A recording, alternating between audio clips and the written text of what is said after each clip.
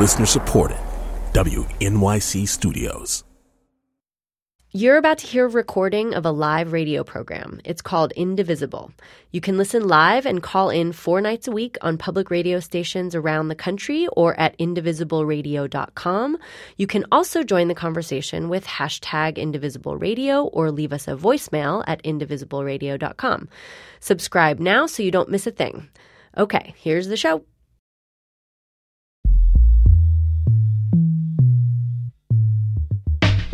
This is Indivisible, public radio's national conversation about America in a time of change. And good evening, everybody. I'm Brian Lehrer from WNYC in New York, your Tuesday night host for Indivisible, our national call-in show for the first 100 days of the Trump administration. Day 61. Yesterday was 2 months exactly since the world started to change in Trumpian ways. On these Tuesday Indivisible episodes, we keep track of how this unbound president is challenging American norms, for better or for worse. And tonight we'll do two things. Later, our very special guest will be former U.S. Attorney General Alberto Gonzales from the George W. Bush administration. He'll give us his take on the Neil Gorsuch Supreme Court hearing today and the James Comey Russia and surveillance hearings from yesterday. And we will open the phones for a very rare session of Ask a U.S. Attorney General. Any questions about that central job in our democracy or these two hearings for Alberto Gonzales in about a half hour. But first, changing norms in the media. We all know there were instances of fake news stories that were widely disseminated during the election campaign. And we all know that President Trump often accuses the mainstream media of spreading fake news. We'll talk to Margaret Sullivan, Washington Post media columnist now. Before that, she was public editor, like the ombudsperson for the New York Times. In other words, she was paid to be a critic of the quality of their journalism from within. Last week, she wrote a column in the Washington Post about how traditional media can take back the agenda setting from hyper-partisan media that sometimes literally just makes stuff up. And the way it turns out, those media sources are generally pro-Trump. That's not bias, that's just a count. So, hi, Margaret Sullivan. Welcome to Indivisible. Thank you, Brian. Good to be here. And listeners, here's our question for the first part of the hour. If you voted for Donald Trump or you did not vote for Trump, call and tell us, where do you get your news and what makes you trust that it's real news? And remember, since this is the show where we get outside our echo chambers, that's central to our mission, I'm asking very earnestly for people who voted for Donald Trump and people who did not vote for Donald Trump, where do you get your news and what makes you trust that it's real news? Call us at 844-745-TALK, 844-745-8255, 844-745-TALK. We will save half our lines for each group, and we only have 10 lines. So if you get bumped, it's not because we're censoring you. It's because we're looking for half Trump voters and half not Trump voters. Where do you get your news? And what makes you trust that it's real news? Is it that you agree with its political slant? Do you do extreme vetting of any kind on your news sources of choice? 844-745-TALK, 844-745-TALK. Now, as your calls are coming in, let me begin with the life cycle of an apparent fake news story that made it into the mainstream ecosystem and into the president's mouth. You know that President Trump claimed that British intelligence spied on him during the campaign for the Obama administration. Here's how the president seemed to first hear of that idea. From Fox News Channel legal analyst Judge Andrew Napolitano last week on the Fox and Friends morning show. 3 intelligence sources have informed Fox News that President Obama went outside the chain of command. He didn't use the NSA, he didn't use the CIA, he didn't use the FBI, and he didn't use the Department of Justice. He used GCHQ. What the heck is GCHQ?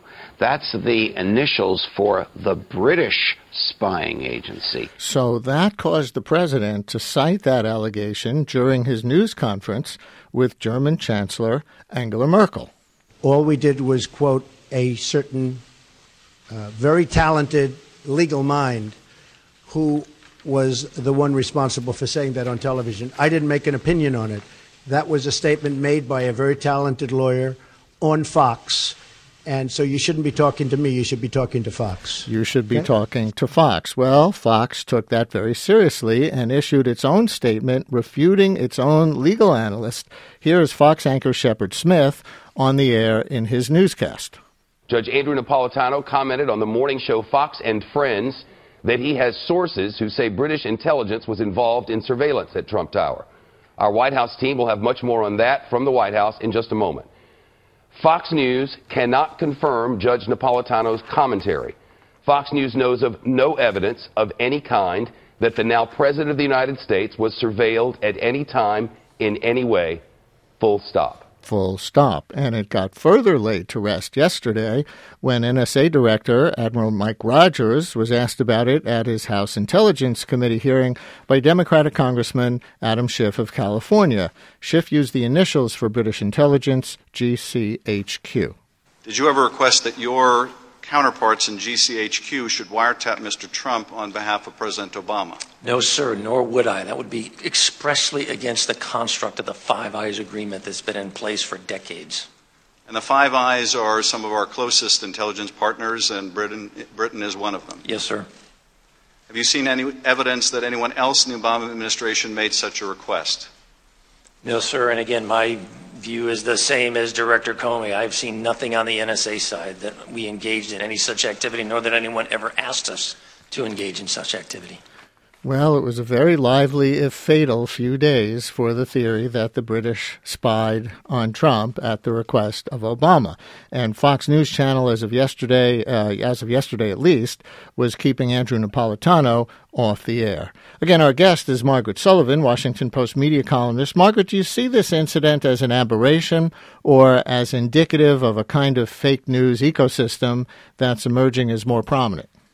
Well, it's actually it's become fairly common and almost typical. The thing that's so notable about it, I think, Brian, is that the president has at his command a great deal of information from America's own intelligence agencies. So the idea that he's getting this from Fox News is, I think, pretty peculiar. And, you know, to have it go really from Fox into the president's mouth, as you say, and to be disseminated very broadly from there is problematic, to say the least. Trump has famously denounced mainstream news articles that use anonymous sources, but as we heard in the original clip there, Napolitano only cited anonymous sources in his original commentary. Any idea where the British spying thing actually originated to even get to him? I don't know. It's puzzling, and you know, as we now know, it's been denied by Fox, and you know, has pretty much gone away as a credible idea.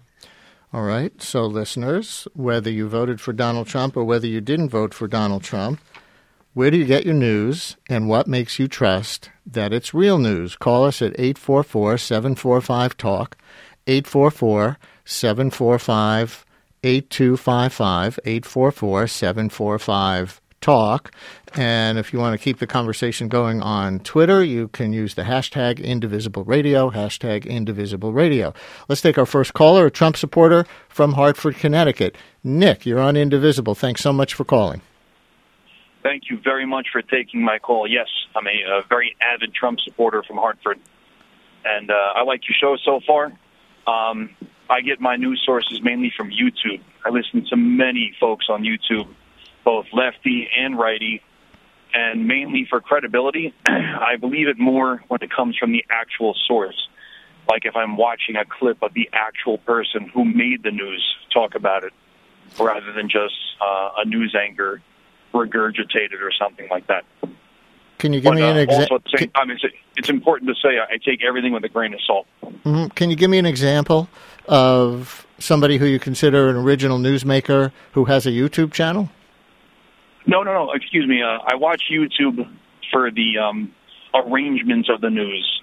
For example, I'll watch the Jimmy Dore show. Very lefty, but I love Jimmy Dore, even though I'm a Trump supporter. Uh-huh. He'll have a clip of like James Comey himself talking, or someone at the Dakota Access Pipeline who's actually there talking. It's more believable. You see what I'm saying? Mm-hmm. Margaret, you have any question for Nick? Not a question, but I do think that Nick has a point that's very interesting. There is a distrust, a mistrust in this sort of gatekeeper function that the news media used to have, and I think this is part of why the president has been so successful with Twitter, because it's a way that he can take his message directly to the people and bypass the traditional news media. Now, as a member of the media, I don't particularly like that, but I can see from what Nick says and from how a lot of people feel, it's quite effective. Nick, I'm just curious, as an avid Trump supporter, as you describe yourself, are you disillusioned at all by what seems to be, now we have the FBI director and the NSA director and Fox News' Shepard Smith kind of saying he made that thing up? Yes, I don't like Trump so much for all this tit for tat. I'm a real Trump supporter because of manufacturing. That's a core value, an actual thing that's actually going to happen. A lot of the spying stuff, the Russian meddling, I don't really believe too much of any of it, and it is frustrating. Mainly from a childish point of view. I want to talk about real things that affect real people now. All the tit-for-tat back and forth, it becomes childish from both sides, both left and right. I don't like to listen to any of it. It's a waste of time unless somebody is truly proven to have broken the law. I'm not too interested in hearing about people speculating on what may have happened, even from Trump himself. And yes, I do go to Trump's Twitter, and I love it. But when I read it, I also take it with a grain of salt, but I'm thankful it's actually from him directly. Nick, thank you so much for starting us off. We really appreciate it. More Trump voters or non-Trump voters, 844-745-TALK. His Trump supporter line has just opened up now that we finished with Nick in Hartford. 844-745-TALK. If you did vote for Donald Trump or consider yourself a Trump supporter, where do you get your news and what makes you confident that it's credible news? 844-745-TALK, 844-745-8255, with Margaret Sullivan, media columnist for the Washington Post. Margaret, in your column, you gave another outlandish example, a made-up story that the CIA is who hacked the DNC emails during the election, then gave it to WikiLeaks to frame Russia. First of all, how do you know it's fake news, and what's it an example of in a larger sense?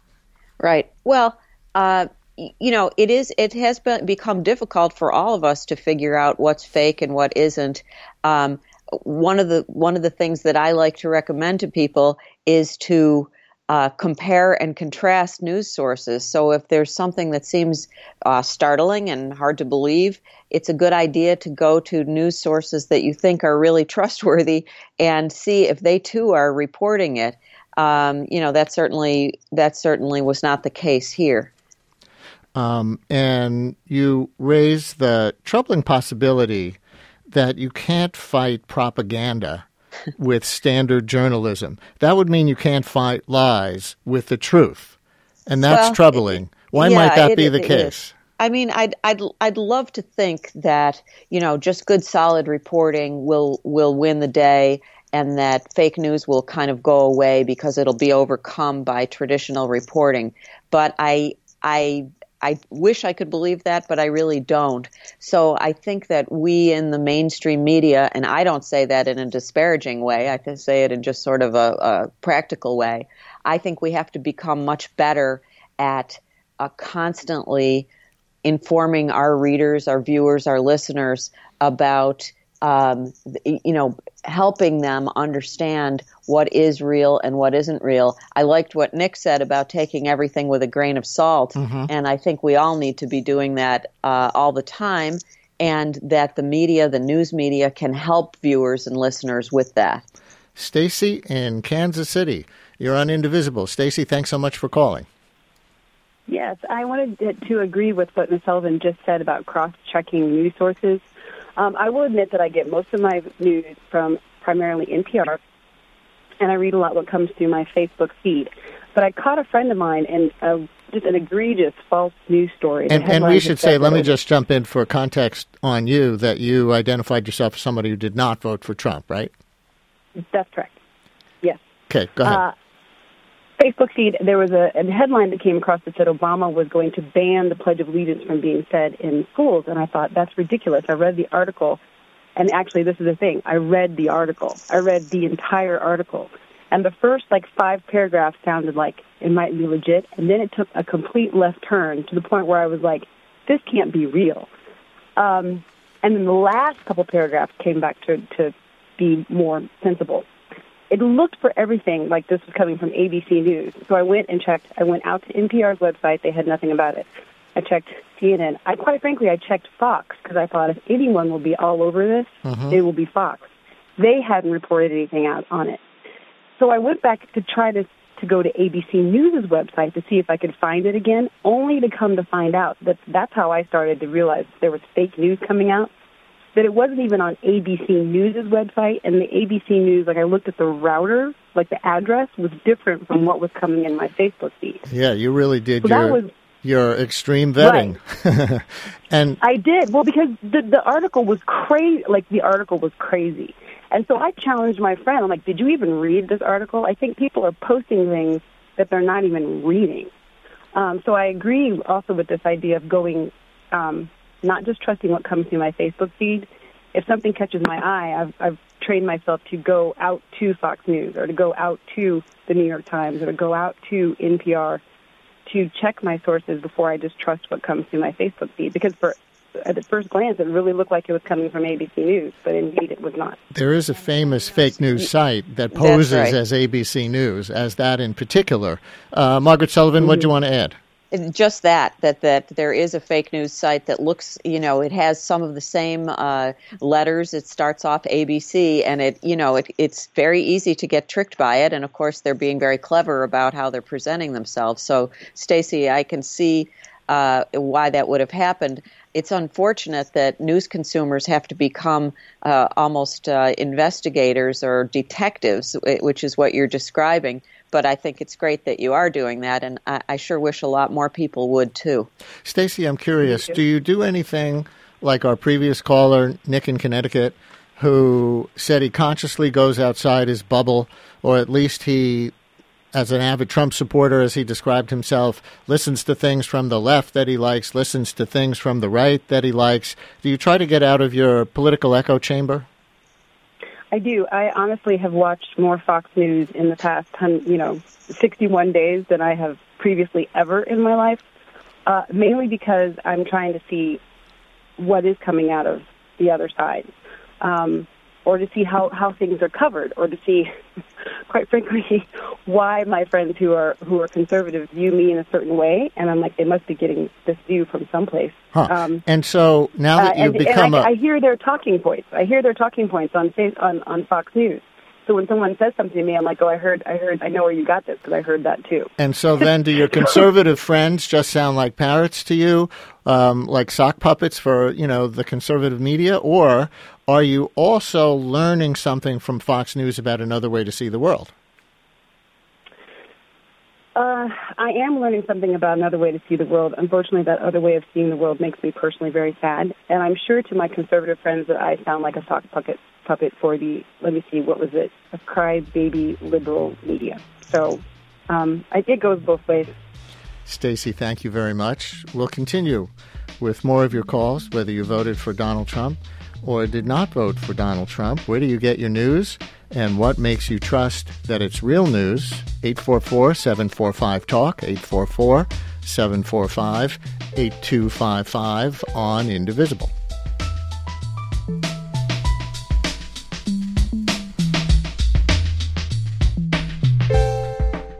Indivisible is supported by Blue Apron, delivering gourmet recipes, pre-selected portions, and fresh ingredients to customers' doors. More at blueapron.com/indivisible.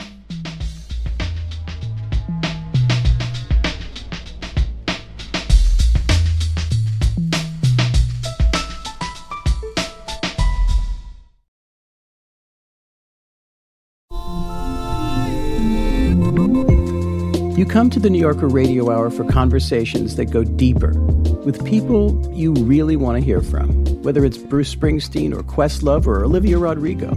Liz Cheney, or the godfather of artificial intelligence, Geoffrey Hinton, or some of my extraordinarily well-informed colleagues at The New Yorker. So join us every week on The New Yorker Radio Hour, wherever you listen to podcasts.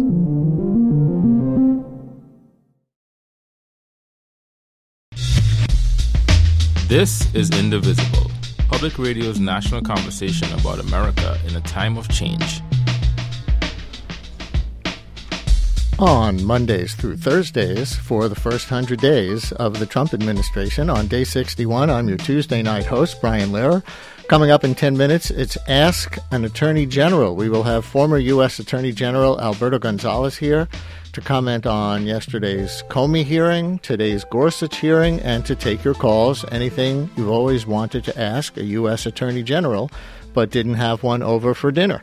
Right now, we're talking with Washington Post media columnist Margaret Sullivan and asking, where do you get your news and what makes you trust that it's real news? We're saving half our lines for Trump voters and half for non-Trump voters as we continue to try to get everybody out of our echo chambers. 844-745-TALK, 844-745-8255. And Teresa in Nashville, you're on Indivisible. Hi, Teresa. Thanks so much for calling. Hi there. How are you? Good. And Trump supporter, I see. I'm a Trump supporter, and very much like I believe the last caller was Stacy and Nick before. I do the same. I jump from station to station. I listen to NPR, obviously. I'm listening to you. And really what I'd like to see happen, I want to just send out into the universe. I would like reporters to report. I am so tired of adjectives, these really just vile, descriptive adjectives that our president is stupid. I hated it when they did it with Obama. I really don't appreciate that. And the fact that we have to go out and investigate ourselves, I'm not a reporter. I don't have that time. I'm not a journalist. I really wish that I could go to a source. My sources are anywhere, CNN, Fox, NPR. I try. And there's a gentleman named Paul Craig Roberts that I think hits the mark on a lot of things. He's online, and I watched the Gorsuch, and I watched him being interviewed today, and I just can't believe sometimes what I see. And this is a day and age where, we don't even believe what we see anymore because you can airbrush things. Mm-hmm. There's Photoshop. So Margaret Sullivan I don't know how. Let me invite Margaret Sullivan, Washington Post media columnist, to jump in and talk to you. Margaret, one interesting thing Teresa said was that she's tired of all these adjectives, especially strident adjectives. Yes. But react however you want. Yep. I mean, I do hear this a lot from readers and news consumers. So, Teresa, you're not alone there. I think one of the things that's happened in our, digital age is that news and opinion is hard to differentiate. Something might come across our Facebook or we're going to see it on our phone, and it may actually be a column or an opinion piece or something that, it's okay that has opinion in it because that's the whole idea of that kind of journalism, but it's not intended to be a news story. But it may not be labeled in a way that we can understand, what it is. And this is very different from brush used. I know. Yeah. Yeah. And I think this is very different from, sort of a time when, you might be reading the newspaper and you would understand if something was on the front page, well, that's news. And if you got to the editorial page, well, that you expected that to be opinion. Now it seems it's all kind of disaggregated and we're just seeing it one piece at a time. And it really is tough to tell what's what. And I'm truthfully tired, and I'm sure that Stacy, I think her name was, I have the same kind of friends. I've got a lot of liberal friends, and I like to have intelligent conversations and ask them why they voted a certain way, and I would like them to be respectful of my opinion. But at the end of the day, I'm also very, very tired of hearing that white guys, old guys hired Trump, voted for Trump. I'm a white middle-aged lady, and he resonated with me. He did not offend me. And so I just find it I'm going to ask, just again, out into the universe. I want to put out there, please, less editorializing. Let's talk more and be more respectful of each other. And I guess that's just my 2 cents and what I have to offer. That's worth 2 cents and more. Teresa, thank you so much. Let's go to Mary in Chapel Hill, North Carolina. Hi, Mary. You're on Indivisible. Hi. So not a Trump supporter, I see. What? No, I'm not. I go to very traditional sources for my news usually. I look online, but I look at the Washington Post or the New York Times, things like that I know will retract if they make a mistake and have, differentiate between their opinion and their fact stories. Mm-hmm. I'm a person who always on social media I've been skeptical of things that people post. So I'm the one that goes on and says, no, Betty White's not dead. And no, that girl disappeared 3 years ago and they've already found her. So do you find yourself going to sites like Snopes and things like that look for the urban legends and debunk them? Yes, I do. And I look for, if I see something and it's surprising to me, I look to find it a couple of places. Mary, thank you very much. I'm going to move on to Philip in Irvington, New Jersey. Philip, you're on Indivisible. Hi. Hi, glad to hear you. Glad to have you. Trump supporter. Considering your subject, I don't know with what should I start. This means fake news. There are so many. So I should start with, I think, most important. Remembering that the election was on November 8th and Mr. Obama, the former president, he attended several pro-Hillary meetings day after day. And but let me direct you. Sorry, Philip, just for time, because we only have a couple of minutes left in this segment. Get to the media. Where do you get your news, and what makes you trust that it's real news as a Trump voter? Newsmax, Breitbart.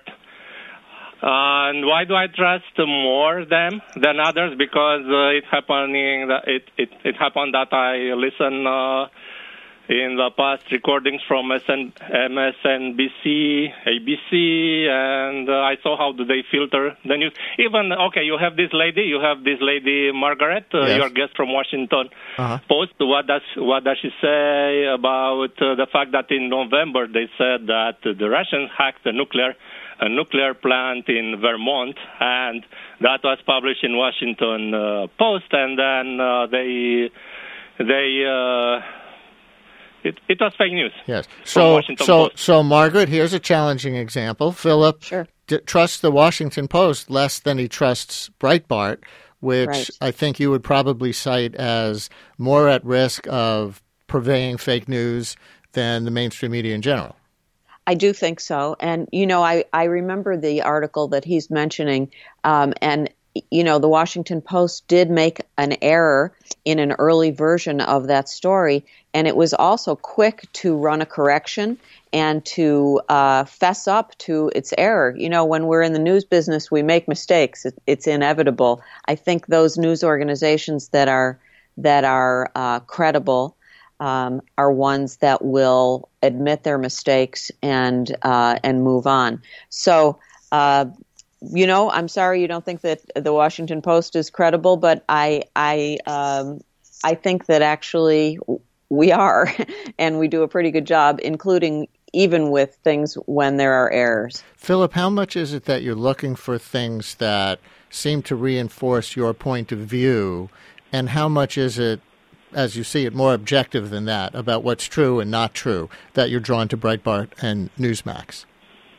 let me tell you, because sometimes, like Newsmax, they show video clips that they are not shown by the other side of the media. Like when Mr. President Obama, 2 days before the elections, he said, I heard Mr. Obama video and audio saying in a pro-Hillary meeting that if Trump will be elected, he will reinstate the Jim Crow laws that were before 1960.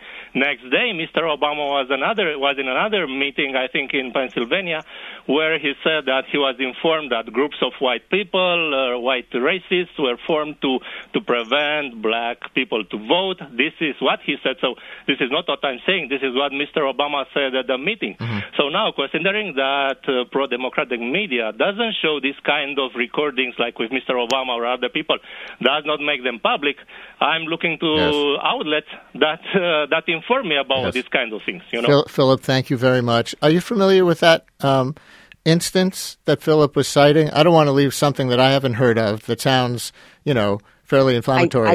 I don't know about that. I'm sorry to say, Brian. So I'm neither going to confirm nor deny, but Philip says that he saw that. So we will leave that unfact-checked and unverified for the moment. We have Judge Gonzalez standing by.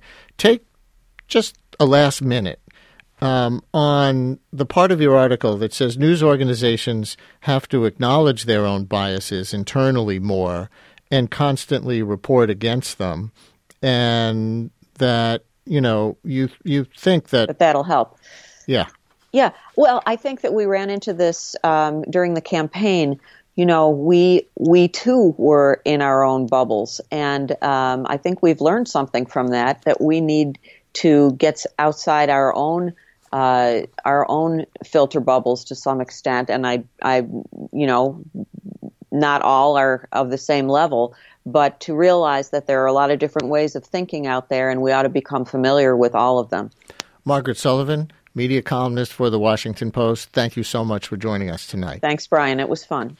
This is Indivisible, Public Radio's national call-in show for the first 100 days of the Trump administration, where we try to get out of our media echo chambers and listen to our fellow Americans as well as talk. And we talk on these Tuesday night shows about how much the new president is challenging American norms for better or for worse. It's only Tuesday, and this is already a momentous week in the first 100 days story, with a highly unusual testimony from the FBI director yesterday that the Trump campaign is being investigated in connection with Russia's role in the election season, and with the all-day testimony today of Supreme Court nominee Neil Gorsuch. We will get some thoughts on these developments and more from a very special guest, the former United States Attorney General Alberto Gonzales, who served in that position under President George W. Bush from 2005 to 2007, and before that as President Bush's White House counsel and a justice on the Texas Supreme Court.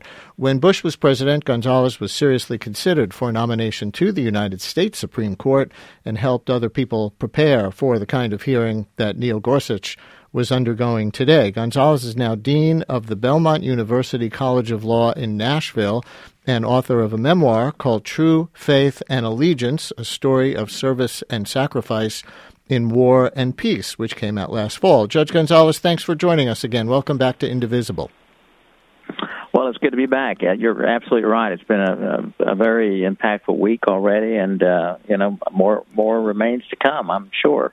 And listeners, our phones are open for what we will call Ask an Attorney General, a rare opportunity to ask a former U.S. Attorney General and State Supreme Court Justice anything you want about anything in the news today and how it really works. So anything about the Gorsuch nomination or the mechanics of that, the FBI investigation on Russia and the campaign, the FBI is under the Attorney General, or the role of Attorney General itself, so different under Sessions already than Obama's two AGs, it seems. Call us with your questions for Judge Alberto Gonzales at 844-745-TALK, 844-745-8255, 844-745-TALK. And folks, this segment is just for questions. We want your curiosity more than your opinions on this segment. Ask a U.S. Attorney General, a rare opportunity. Judge Gonzales, for my own questions, I'm going to try to hit a few different topics. And let me start with the Gorsuch hearings. I've been watching on and off today, And it seems like such a scripted and kind of deadly piece of theater on all sides. Democrats try to get him to take positions on specific areas of the law to show how conservative he is. Gorsuch repeatedly demurs because he's a sitting judge and those topics might come before him. I'm pretty sure if it was Merrick Garland and the shoe was on the other foot, the roles would be reversed. So are confirmation hearings a waste of time at this point that Americans can't actually learn anything from? I think it's a very legitimate question. I'm traveling, so I've only had limited access to the television to watch the hearings. I did catch one aspect of the Gorsuch response where he talked about, he was lamenting about what's happened today in terms of our confirmation hearings, and his former boss, Byron White, his confirmation hearing lasted 90 minutes. And he said that Byron White smoked cigarettes during his confirmation hearing. So obviously things have changed, and there is such an attempt to gather as much information to uncover any little bit of dirt, anything that may be used as ammunition by the opposing party against the president's nominee. So it's really, I think, unfortunate. It's an extremely grueling process. On the one hand, I understand this is a lifetime appointment, and I also understand that Supreme Court justices have tremendous power in the way that they interpret the Constitution and the laws passed by Congress. But you do have to wonder whether or not, why are we undergoing as an audience, and why is a nominee undergoing as a nominee? This endless questioning when everyone knows that the nominee is, if he or she's been appropriately prepared, is not going to answer any question which may in any way indicate how that person is going to rule on a particular case. It may come before that person if, in fact, that person is confirmed. Yeah. Nonetheless, this is where we're at today. Every judge or Supreme Court justice that I've ever interviewed insists that they check their politics at the door when they take a seat on the bench. Gorsuch today was talking about sort of the sacred, he didn't use the word sacred, but it's kind of what he meant, act of putting on the robe and how it kind of transforms him, the physical robe. But then almost every justice appointed by a Democrat usually rules in a way that seems to find the law on the side of liberal policies, and the ones appointed by Republicans, the opposite. So how can it be that all these people trying to look past policy to the law keep finding the law on the side of the people who appointed them? Well, because I think Democratic presidents appoint people with a certain method, or they use certain principles in deciding the cases. And it's not totally surprising that you're going to find that all of those appointed by Democrats are going to approach cases the same way and reach the same kind of result. And the same holds true with respect to appointees of Republican presidents. I agree with you. Look, we should strive always to have a judiciary that whose members do attempt to put aside their biases. We all need to acknowledge that, of course, we're human beings and we all have biases and opinions, but that doesn't mean that we just give in to those biases and opinions. I think we need to nominate people of such character and discipline that they recognize that they have inherent biases on various issues, and they do the very best they can to put those biases aside. I'm not suggesting that they're always successful in doing that, but I'd like to think that that our presidents are nominating men and women to the Supreme Court of that kind of character and that kind of discipline, that they recognize that those biases exist, and they do the very best they can in putting them aside. But getting back to your initial question, yes, I agree that it does appear that if you're appointed by a Republican president, by different Republican presidents, you seem to always be voting in one block, and the same holds true for those people appointed by Democratic presidents. I do believe it's because... And I have to jump in, so we have to take a break. I'll let you finish this thought after the break, and then we'll start to go to your calls. Ask a U.S. Attorney General, 844-745-TALK on Indivisible.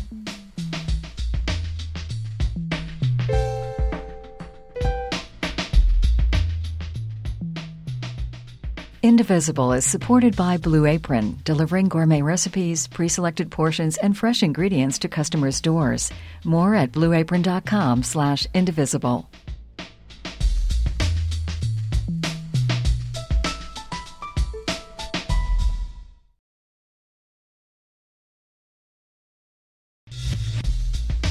This is Indivisible. The number to call is 844-745-TALK. That's 844-745-8255. And I'm Brian Lehrer with former U.S. Attorney General Alberto Gonzales on the Gorsuch hearing, the Comey hearing, and a rare session of Ask the Attorney General, a rare opportunity to ask a question of a real-life former United States Attorney General at 844-745-TALK. Did you want to finish a thought about something from before the break, or should I go to a caller? Go to a caller. Mike in Norristown, Pennsylvania. You're on the air. Hi. Hi, sir. Thank you. First of all, this is my first time hearing this show. It's awesome, and it's a true honor to speak to a former Attorney General. And, sir, I'd like to ask you if you think that one of the senators on Gorsuch's confirmation hearings should ask him the definition of perjury, the legal definition of perjury, and when he answers that, do you think he should ask him whether or not he thinks the current Attorney General perjured himself? Thank you, Mike.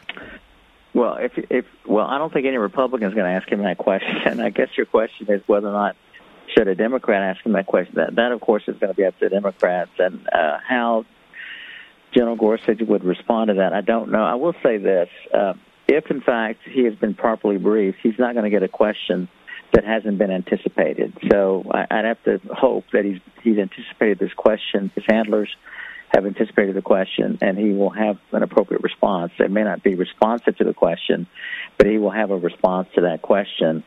Again, you're getting sort of into the politics here, and any kind of response that may hint in any way that he thought that General Sessions may have perjured himself is something that I think Judge Gorsuch is smart enough and adept enough to avoid falling into that kind of trap. What's your own opinion, since you're not being vetted for the United States Supreme Court today, about Sessions saying that he didn't meet with Russians during the campaign, and then it got revealed that he did?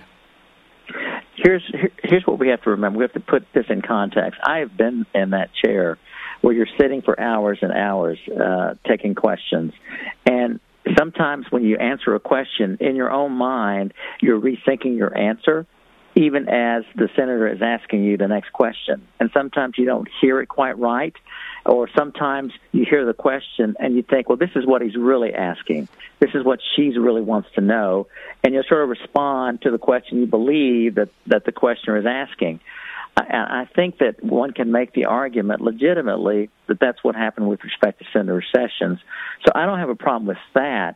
What is a little bit more troublesome to me is the supplemental response that he provided in writing, where I think it would have been better and actually perhaps even more accurate to simply say, I misunderstood your question. This is a question that I thought you were asking, and this is why I answered the way that you did. And I apologize for that. So what does that do? What does that do to the credibility of the Attorney General, who's in the credibility business? Well, I think because politics plays a role in all this, I think for the Democrats it hurts the credibility. For the Republicans, I'm not sure what they think about it, quite frankly.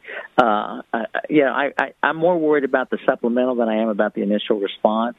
And there may be a reason that I'm aware of, that I'm not aware of, as to why General Sessions believed that supplemental response was accurate and complete. But anyway, it's an unfortunate misstep, I think. But I certainly understand when you're in that hearing, hour after hour of questioning, sometimes you're going to make a mistake, and I think that he wasn't properly staffed in that you don't read your own transcript, but your staff reads the transcript. And someone should have caught the fact that that question was not appropriately answered, and that should have been addressed before someone else identified it as a potential issue for General Sessions. Rolando in Atlanta, you're on Indivisible with former U.S. Attorney General Alberto Gonzales. Hi, Rolando. Hey, thanks for taking my call. What an honor. My question is simple. What if after all proceedings, the president and his cabinet is found guilty of colluding with the Russian government? It sounds like you touched upon this already, but does the public have any recourse in this matter? I mean, is there an ability to completely remove the cabinet itself, or is it too little too late?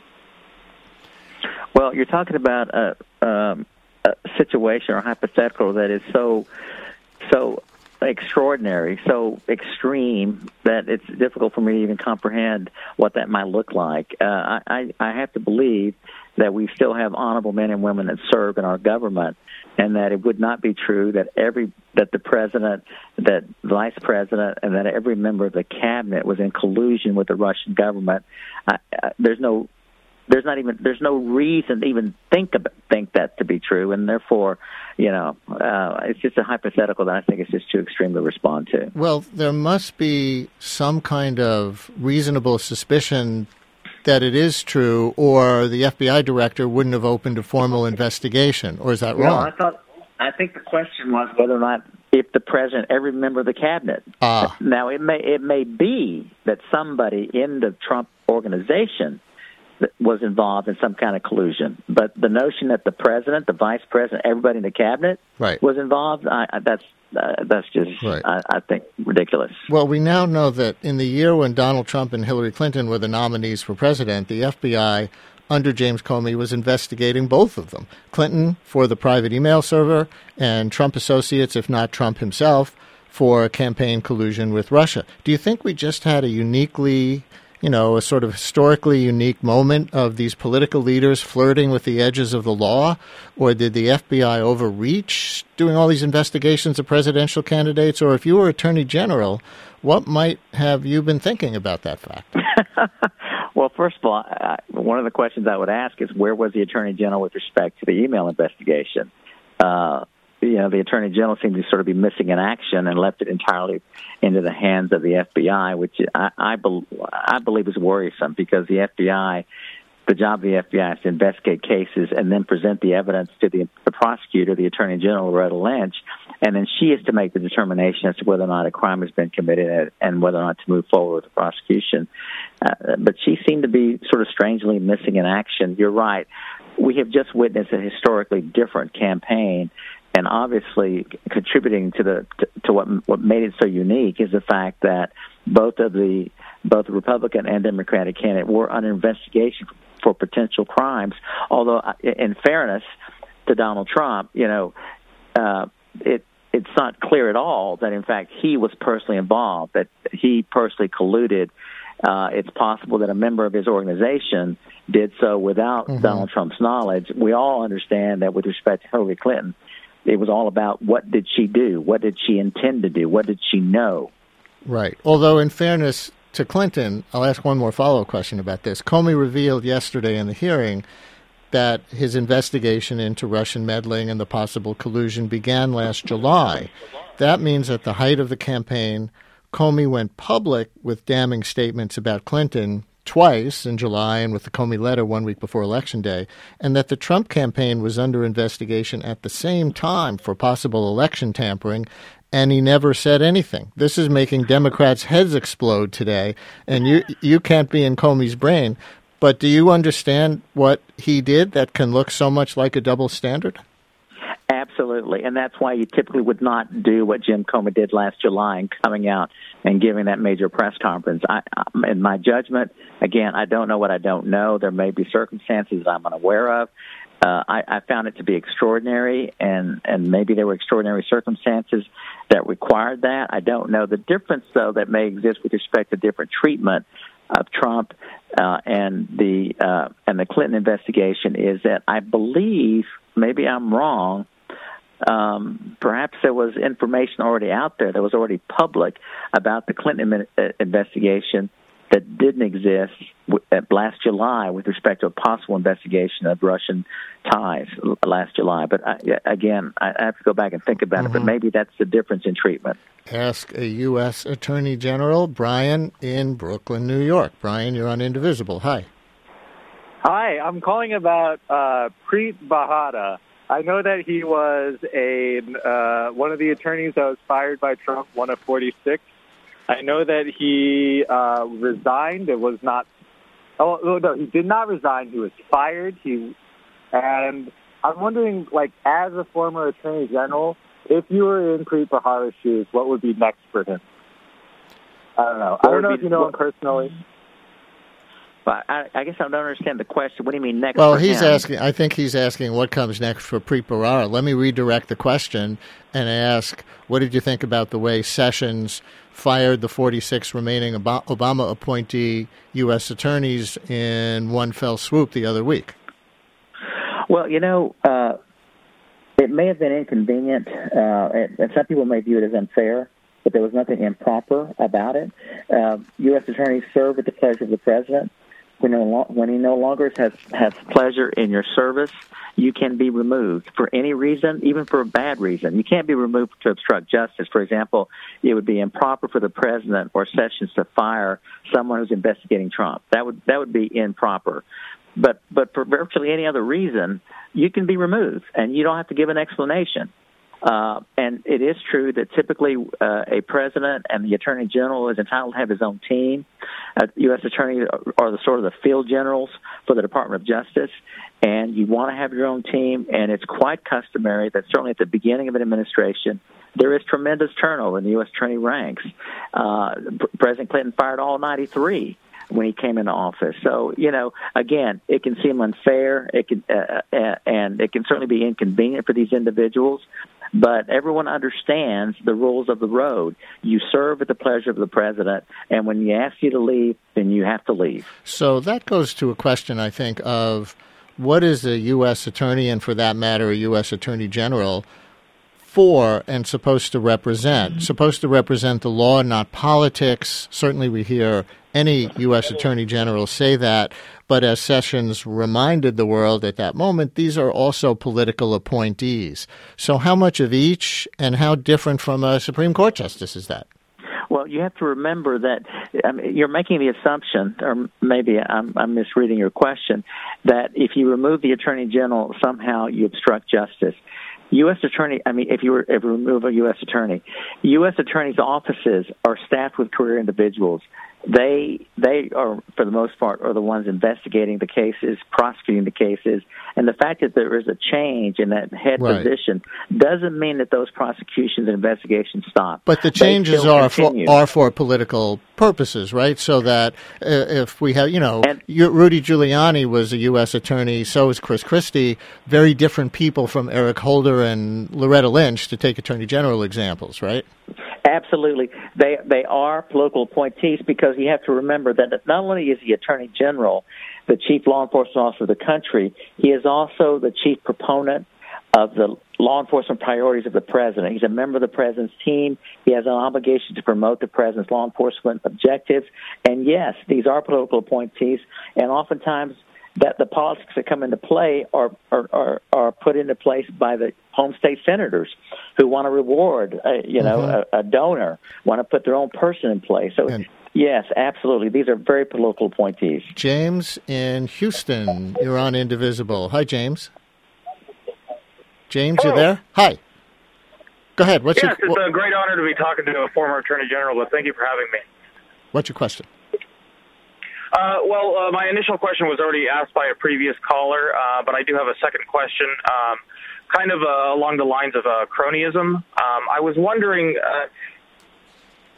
what, as a former attorney general, how do you view Trump assigning positions like Betsy DeVos and Scott Pruitt to the EPA, when these people have almost no credentials to, be allowed to be in charge of these areas? Just because they gave.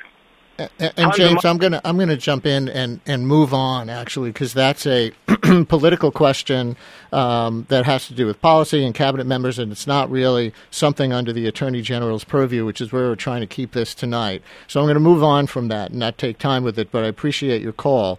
Actually, I want to ask you about a way that you came up today. I don't even know if you heard this yet in the news. You came up in the Gorsuch hearings. I'm going to play a clip here of Senator Dianne Feinstein, Democrat from California, asking Gorsuch a question pertaining to a document he wrote about torture or enhanced interrogation during the Bush administration. The Attorney General she refers to in this question is you. Their set of talking points were prepared for a press conference for the Attorney General on November 22, 2005. The talking points ask whether, and I quote, aggressive interrogation techniques employed by the administration yielded any valuable information, end quote. And in the margin next to this question, you handwrote one word, yes.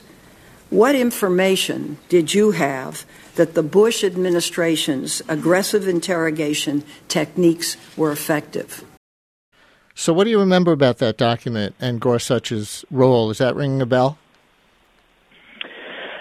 I have no specific recollection of that document. I have general recollection that Neil would have been involved in providing input. Not necessarily, he was the number 2 person for the number 3 person for the Associate Attorney General, Robert McCallum, in charge of civil litigation as a general matter. And so, depending on what else is going on within the department at the particular time, Neil may have, been really focused on this question or not really focused on this question. So, but I can't really comment beyond that because I just don't remember the document. I certainly don't remember Neil's role in this. And one more on this. Feinstein then asked about Gorsuch advising President Bush to issue a signing statement when he signed an anti-torture bill, with the goal being, she said, that the signing statement would set the stage for the president to keep using waterboarding and other controversial techniques and limit the ability of detainees to sue if they were subject to them. What's your recollection of Gorsuch's interest in a signing statement? I don't have specific recollection of that advice from Neil Gorsuch, but as a general matter, signing statements cannot overrule a law passed by Congress. They represent the advice by the executive branch, by the president to the executive branch, and also to notify the Congress that they're going to enforce the law, to implement the law in a way that is consistent with the president's constitutional authority, and I'm assuming in this case as commander-in-chief, to protect our nation from foreign threats. But in terms of your specific question, I just have no recollection of the signing statement. All right, we have 1 minute left. Let's do a one-question lightning round with James in Little Rock. James, you're on the air. Real quick, what's your question? Hi, Brian. Hi, General. General, if what happened to Merrick Garland, is it your opinion that was constitutional? And if it was constitutional, in your opinion, how long can the Senate wait to consider a president's nomination? Just think about when you were doing Judge Roberts or Alito. And, Judge, we have 30 seconds. Okay, I'm on record saying that I thought what the Republicans did to Judge Merrick Garland was very unfortunate and should not have happened. The president did his job in nominating a well-qualified individual. The Senate should have done its job in giving him a hearing and voting him up or down. Constitutional? Controlled it. Constitutional, though? I think it's within the power.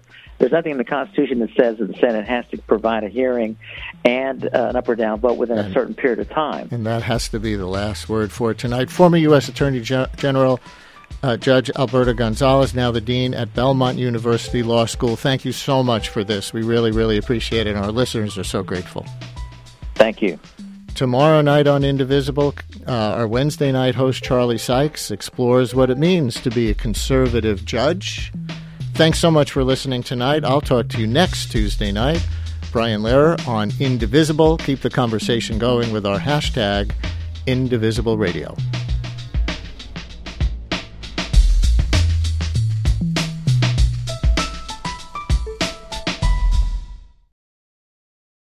If you like the Indivisible podcast, rate and review it and tell your friends. And thanks for listening.